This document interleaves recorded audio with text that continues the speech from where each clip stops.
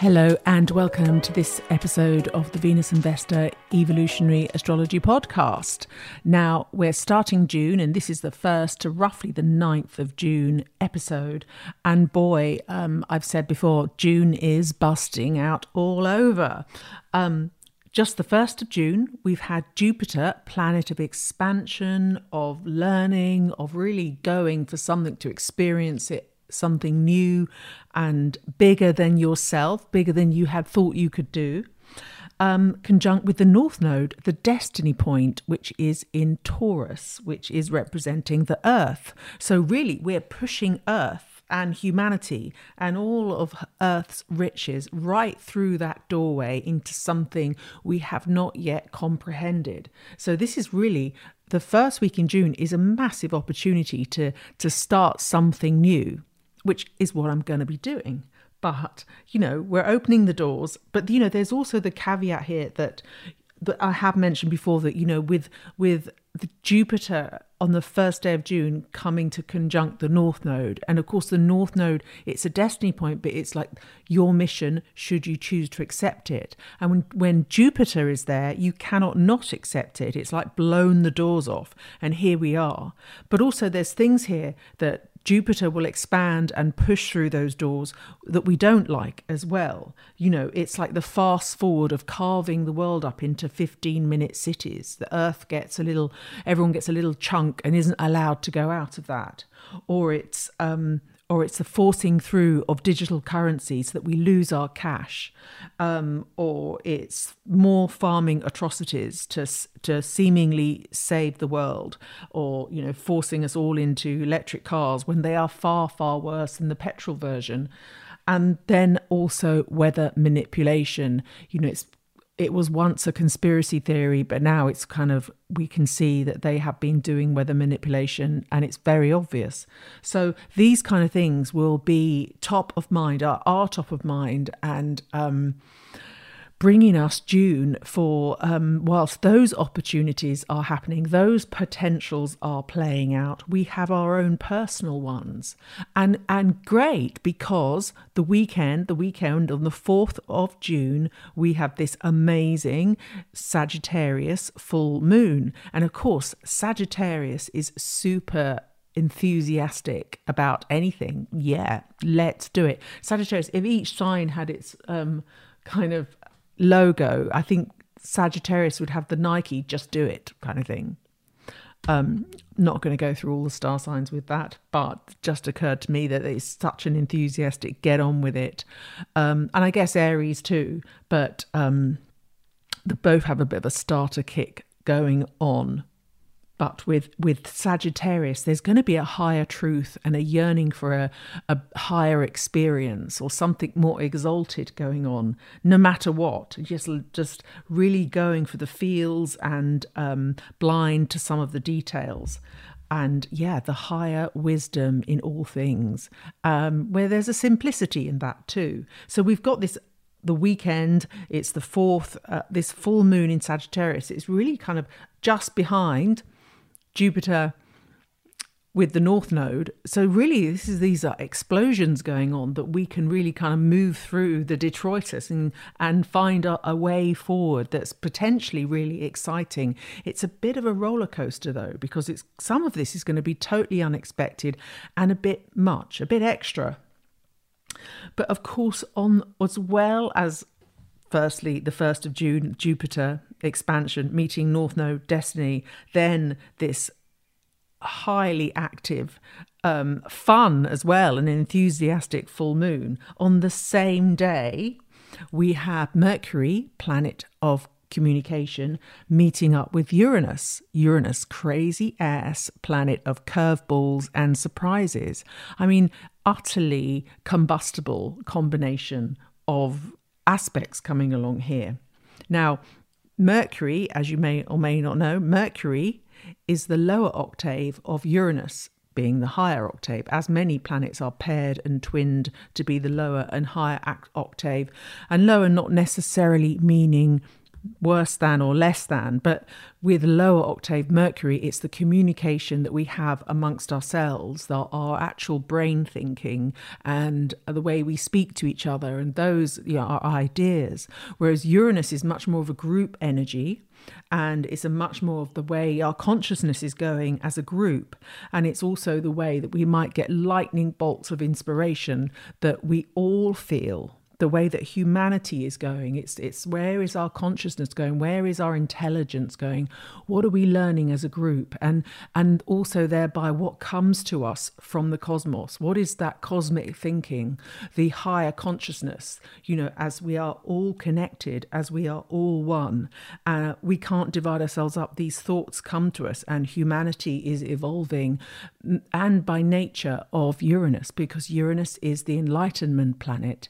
He does send us these lightning bolts of shock and surprise and curveballs to wake us up and get us moving, even though we might find them slightly unnerving and, causing us a great deal of instability.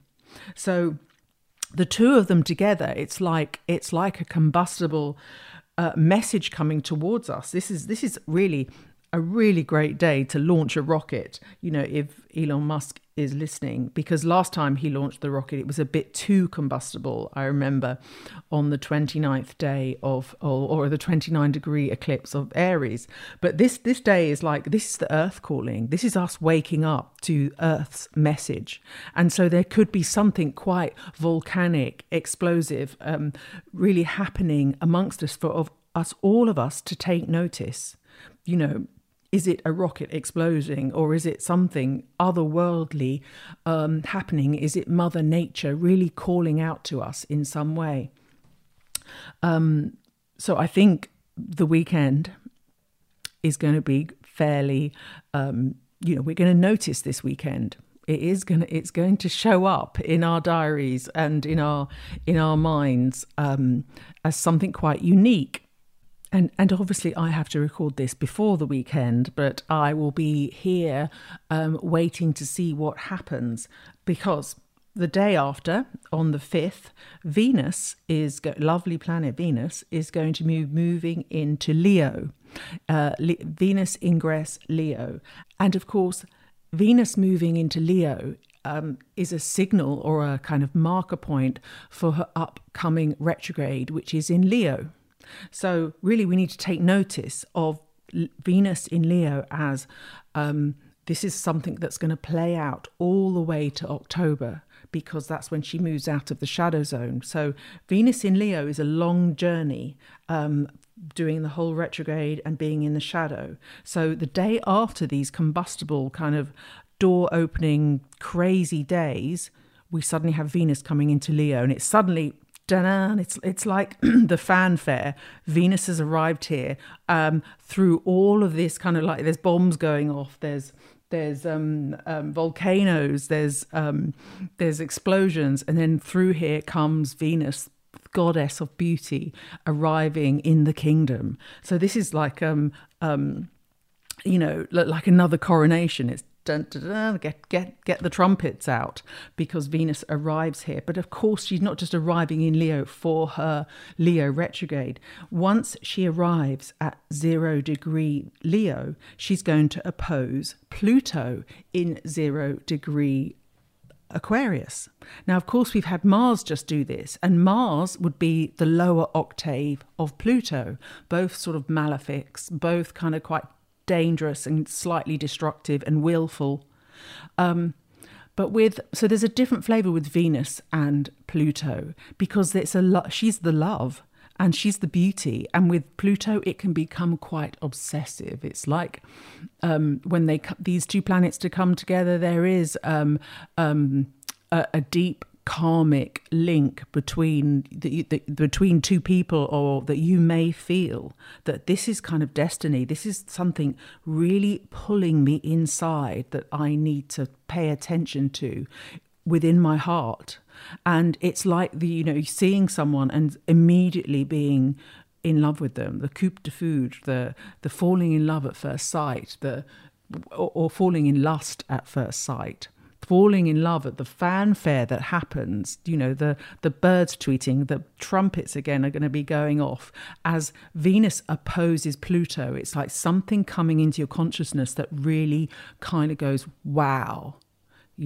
So we all can be really prepared for that. And obviously, if you're single, that's great. But if you're not, it's kind of like it's still going to be a, wow, I've really thought this is going to be something special. It's creative. And maybe it's a little subversive. Maybe it's not, it makes you feel uncomfortable. It's kind of that astonishing that she does that. So when Venus is now opposing Pluto, the Dark Lord himself, the Dark Lord who took Demetra down into the underworld, it's dangerous stuff. It really is dangerous. And of course, they are also making a T-square then to Jupiter and the North Node, who are still in their conjunction at 3 degrees. So they've just moved away from the 0 degrees. So they're in their 3 degrees. But so this is a new T-square. Initially, the T-square was with Mars, and now it's with Venus. So slightly softer, but then slightly more accessible in a way, and less shocking, but probably more of a feeling about things that you might feel really good about something. And right, I'm ready to do this. I'm prepared and ready. I've seen the light now, and I can go ahead. So, especially with just coming after the aspects that I've mentioned, which are the Jupiter North Node conjunction, which are still involved, and the Mercury conjunct Uranus, and then also the Sagittarius full moon. So the Sagittarius full moon is at 13 degrees, and the Mercury and Uranus are at 20 degrees, the 20 degrees Taurus. Now, Venus moving into Leo is important for me because I have a Sun Leo, a Mercury Leo, and a Venus Leo.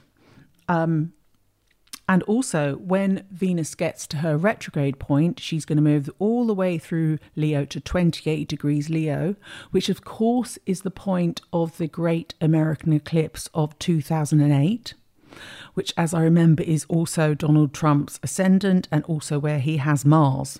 You would think he had Mars on the ascendant, wouldn't you? But anyway, that's the point where Venus is now going to retrograde from. So she's actually retrograding from 28 degrees Leo, which is where my sun is. So I've got a vested interest in really what happens with this retrograde. But also the asteroids are involved in this Venus retrograde. And as you may know, I'm a big fan of the asteroids and the stories that they tell. I'm in the middle of, I'd say a quarter way into writing a book about the asteroids because many of them are female stories. And I think it's like they've been obliterated in this asteroid belt to be all these tiny little domestic stories rather than the grand stories of the planets. And so within this Venus retrograde, there is Juno. Juno is heavily involved, and Juno is the marriage broker.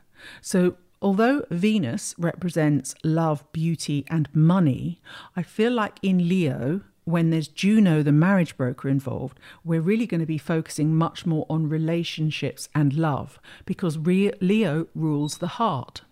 So I think this is a kind of a really powerful, romantic even, retrograde to go on. And I don't want anyone to fear it because, retrogrades, sometimes they dig deeper into your heart, into the area that they're of the sign or the house they're in, and really bring about some surprises, some good and some goodness. And perhaps we all need to connect with our hearts much more.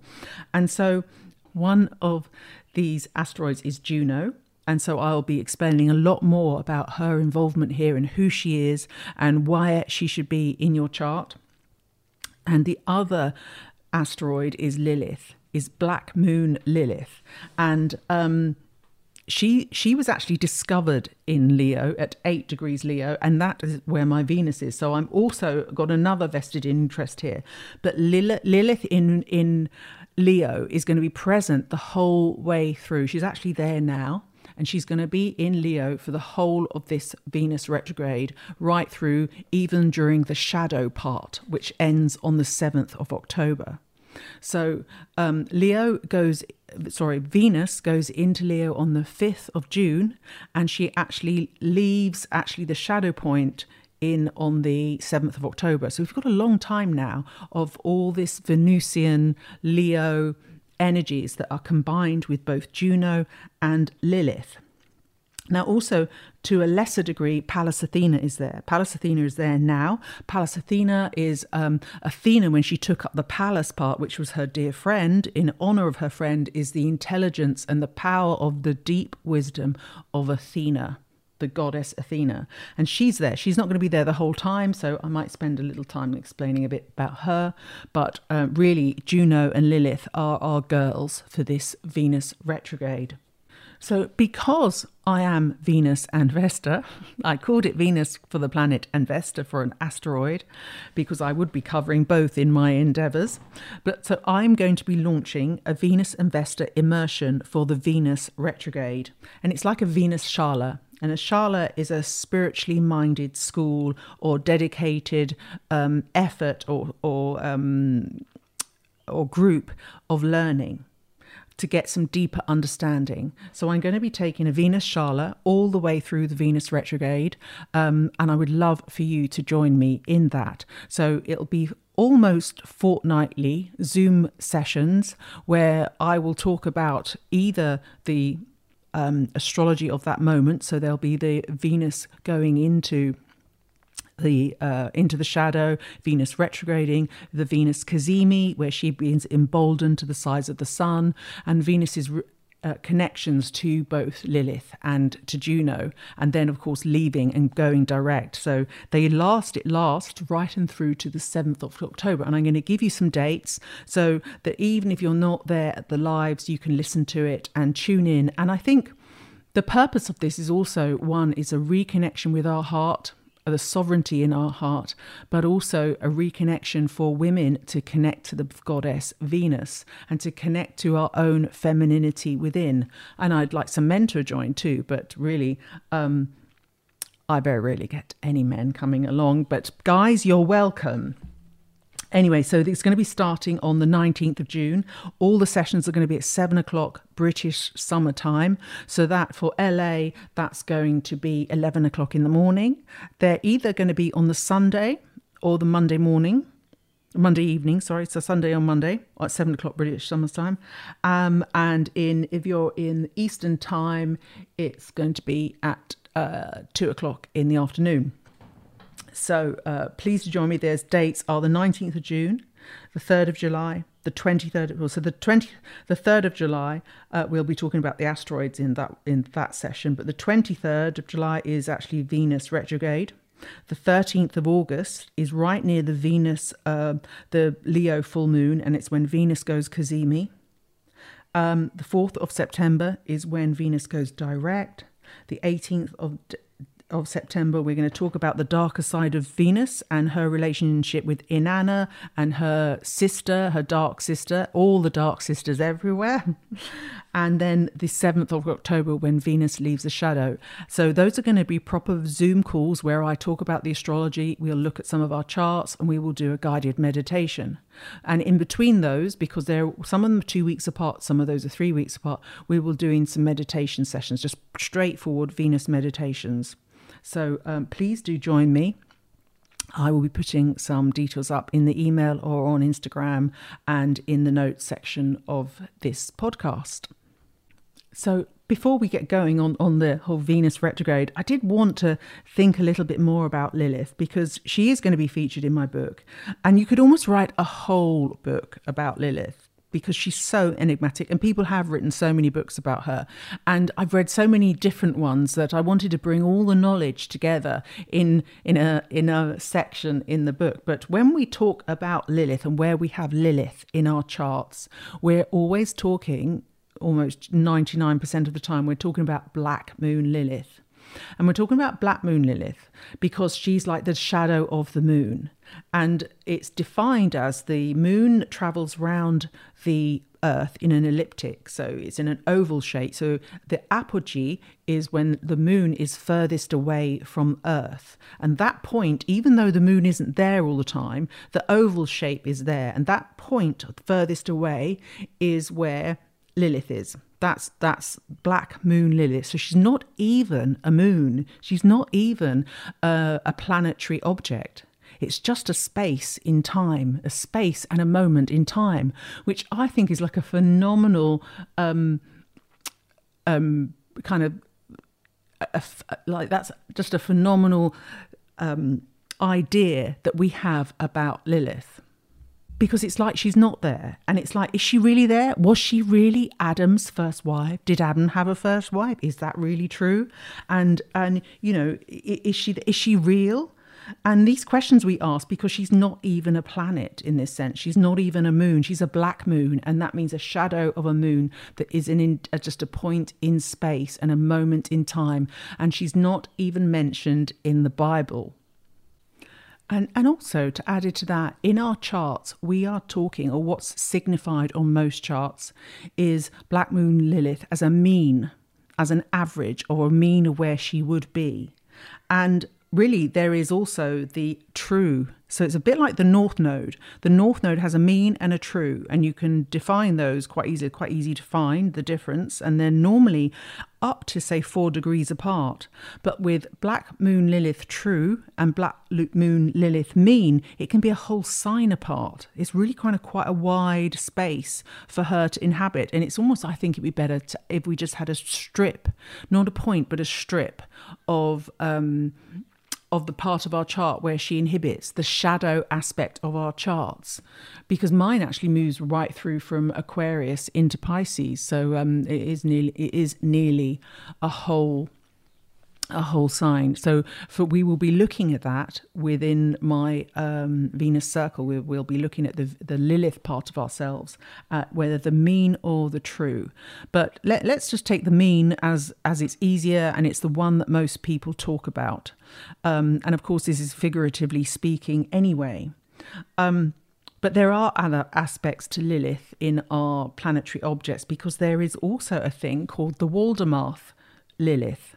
And this is completely unsubstantiated, but for me, I love a mystery, and so I'm going to go with this. This is a mysterious dark moon, and it's only ever been seen in inverted commas, crossing in front of the sun's face like a shadow. So it's not, again, it's kind of this shadowy aspect, and it's about a quarter the size of the moon anyway, so tiny. And it's also 3 times further away than the moon is. And so also it's this shadow is absorbing light rather than reflecting it. And you know, it's moving quite fast. It's spending 10 days in each sign. And you kind of think, wow, you know, how can something so kind of spoken of, so mythical, so, you know, that I've got so much detail about it, yet it's still unsubstantiated. So it was observed as long ago as 1618. I mean, what sort of telescopes, what sort of visionary tools did they have in those days to be able to observe this shadow moving across the moon? I think that's absolutely fantastic that they would be identifying some mysterious aspects in the skies at that point. You know, of course, that's before Pluto, that's before Chiron, that's before Uranus, Neptune were all seen. So they could see this. They must have been, you know, studying these aspects so intently. And it makes me laugh, really, because there was so much work going on to study the skies, especially in the Middle Ages. And, you know, there's been someone saying recently on TikTok or wherever, saying that you know, astrology has been stolen by the West. And you kind of think, no, astrology has been evolving in many different schools, separately, together, in many parts of the world. And, you know, from the Druids as well, who were the timekeepers and the observers of the difference between the dark and the night and the black and the white. So they were the timekeepers. So really, you know, astrology does belong to this planet and not to one group. But the fact that, you know, in 1618, it was observed, this shadow aspect on the moon. But really, the proper sighting and the identification was in 1898. So just over 100 years ago, Dr. George Waldemath, he identified this dark moon, and but it was only until 1918 that an astrologer called Saphiriel, she actually called it Lilith. And I think that's such an appropriate name for this shadowy aspect, because she is so shadowy. But why don't we hear more about it? And why is it all mystery? This is like an eclipse energy. This is an eclipse in itself. And this is also the dark side of the moon. This is this mysterious kind of Pink Floyd energy. You can see the cover of that album as I'm mentioning it. And so I like to think that the moon, the dark moon Lilith, which is the Waldemath Lilith, she's kind of existing on an astral level, and she's yet to really properly manifest into our consciousness, but she is actually there. And it's like this obscure enigma. And, men don't really want to admit. I say men, mankind, the patriarchy, definitely, who were running this for quite a while, don't want to admit that she's there. But she is. And it's the dark feminine that they don't want to admit. The females don't want to admit that is there. But there she is. And I wanted to do a little bit of digging as to, what does the Bible say about Lilith? She's obviously very biblical. And if you don't know the story, it's an ancient Babylonian, Mesopotamian, Hebrew story that before Eve, Adam was in the garden with an angel, and they were getting on really well, and they were equal. And she was accompanying him. They were having a good time, and she was a female form. And God wanted Lilith, her name, to submit to Adam and be subservient to him, supplicant to him. And she absolutely refused. And, in the idea that she was, going on top, where, Eve was missionary position only kind of thing. But she was like, no, I'm not going to submit to him. And also Adam is made of the earth. And so Lilith is made of the earth. She is whole in her own right. She doesn't need to submit to anyone. So she's equal, and she's independent as well. And she's earthy. She has this earthy sensuality and is an unbridled and unhindered. But, Yahweh, as we call him then at that stage of the Bible, wants her to be, to be supplicant. But why should she when you've got that already? And she refuses under threat of having 100 of her own babies dying each day, to have this demonic life. And of course she takes it. She says, I'm not going to be subservient to anyone. I am whole in my own right. And so she takes the curse, really. She takes the curse, showing us that she's utterly principled. She's extremely brave and courageous. And she leaves. She goes, I'm out of here. I'm not happening. And they're saying, well, she was banished. God banished her from the Garden of Eden. But, that was kind of, everyone was banished in the end. But then the folklore kind of goes into patriarchal hyperdrive with her, being this demoness. But in other ways, I like the way that she's supposed to whisper in Eve's ear, what are you doing ironing his boxer shorts or his shirts? Come on, get out there. So she has this this kind of little irritation. The men are going, would you just stop telling my wife, stop taking my wife out for drinks and getting her drunk? Or in the other sense, in the male sense, it's like, well, I could have this woman who's, is sexy and unbridled and whole in her own right, or I have a nice wife who is supplicant, who will iron my shirts, and that Madonna whore complex that men do have, sorry, but I have to name it, but no shame, we've all got a cross to bear. So Lilith gets banished and she's in the shadow now. And, perhaps then she's, maybe this world, maybe it's because this world isn't ready for that. Maybe we have to learn in this world that by taking away the equality, that we have to have the equality taken away, to learn about equality between the sexes and to learn about the female, we have to have that idea that she's taken away and not able to be whole in her own right. So, perhaps then Lilith is the unacceptable of the dark feminine. But, and this is from the Egyptian goddess ruling, that, the dark feminine is always in service to the light, whereas the dark masculine isn't. And that's the point I want to make. So no matter how bad Lilith gets, eating 100 babies a day or whatever she does, that she is in service to the light. She is absolutely righteous. She's not going to hide behind anything. This is who she is. And she's just uncompromising and telling it as it is. And it reminds me of that part in the Mandy Rice Davies affair when the judge says to Mandy Rice Davies, Lord Astor denies your affair. And she says, well, he would say that, wouldn't he? It's total Lilith energy. And in fact, I might go and look up Mandy Rice Davies' birth chart to see where her Lilith is. Actually, I just had a quick peek and I'm talking about her. She's actually got Pluto at 4 degrees Leo. And opposite her Pluto, she has Venus at 10 degrees Aquarius. So she has the exact, but the other way around, opposition that I was talking about with Venus opposite Pluto. Like she had such a compelling attraction and was obviously able to make money out of that.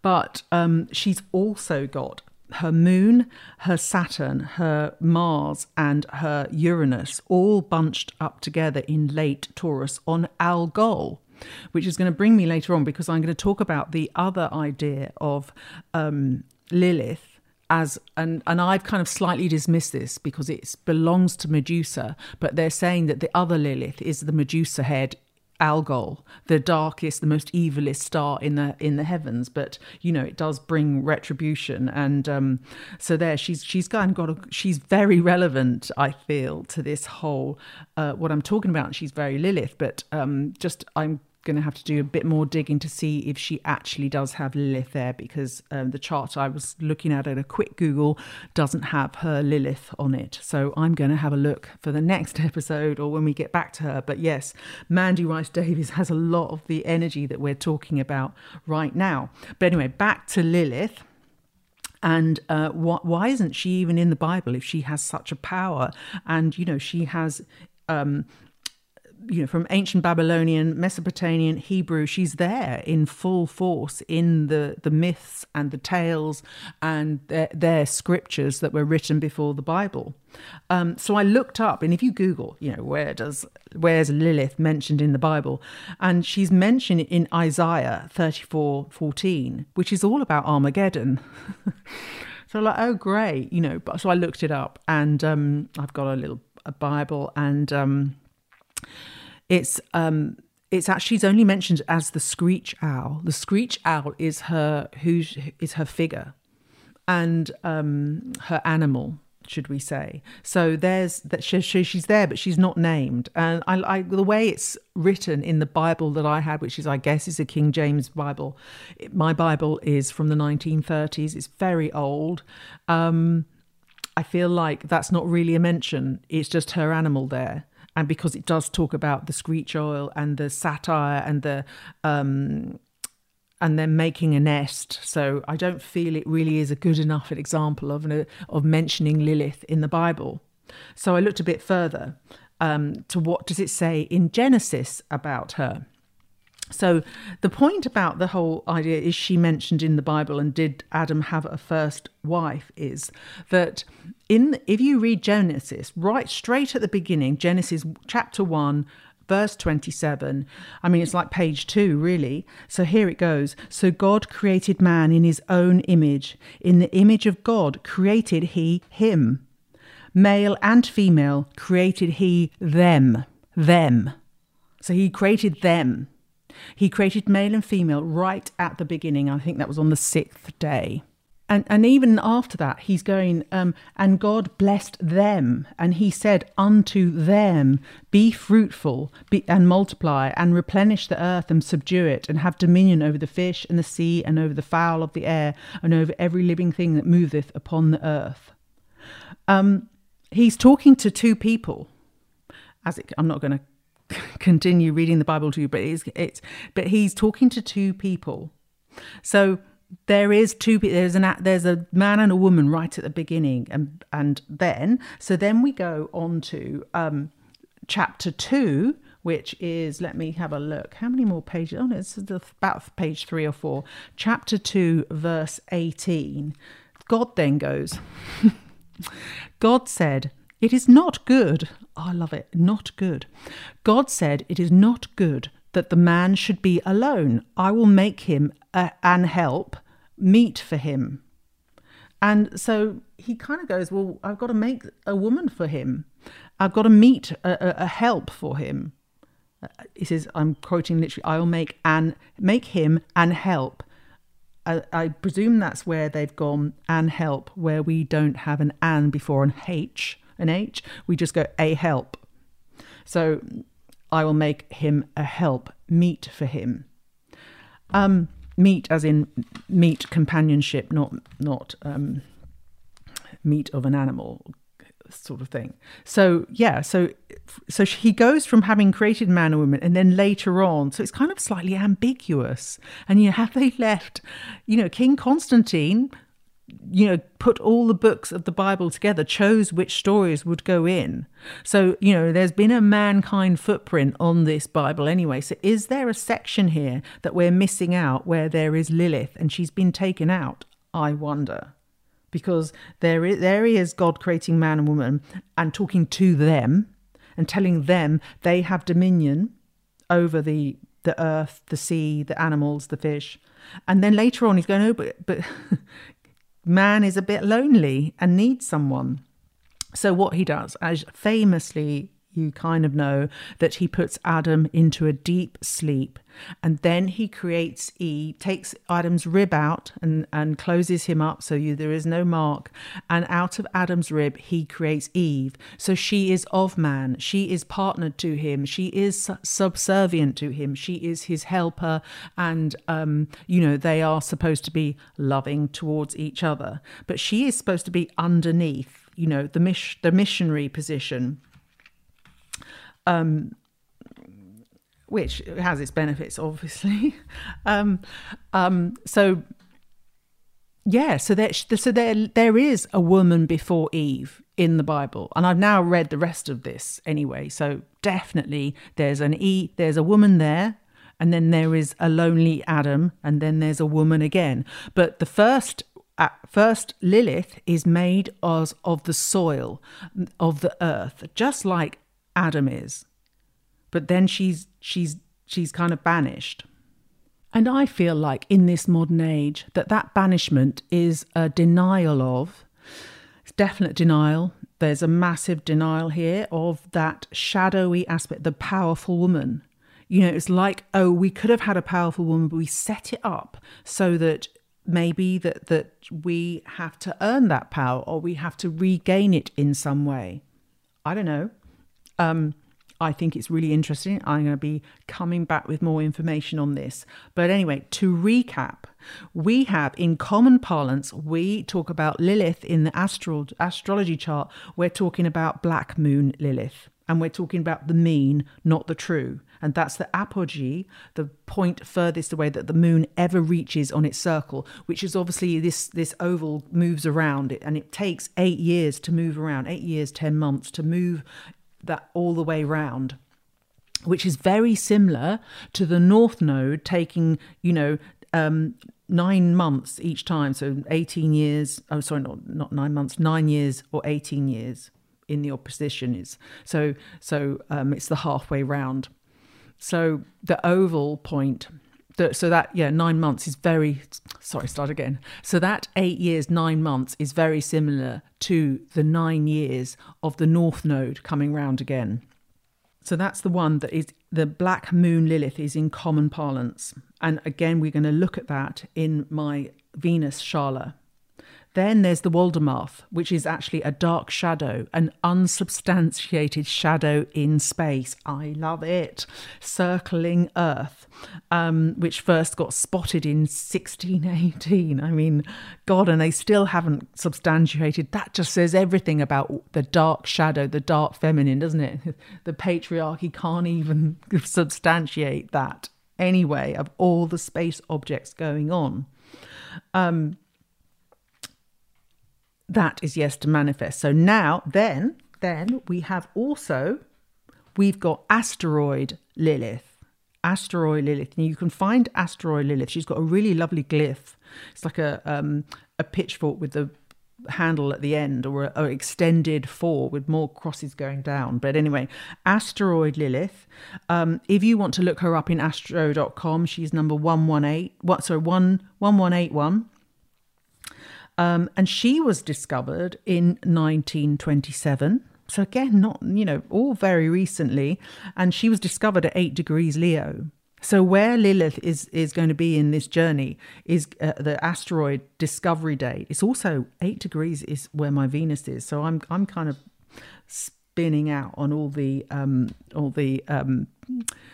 synchronicities here. But anyway, she is in the asteroid belt. And as you may know, the asteroid belt is the small asteroids that are going in a circle. They're going round all together like in a cloud.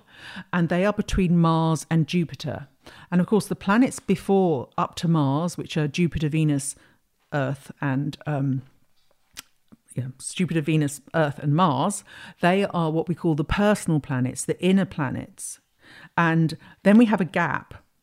And then there's the asteroid belt, and then we have Jupiter. And the Jupiter onwards are the generational planets because they're so much bigger. They're like the gas giants. And the outer planets here. So there's a gap between the two.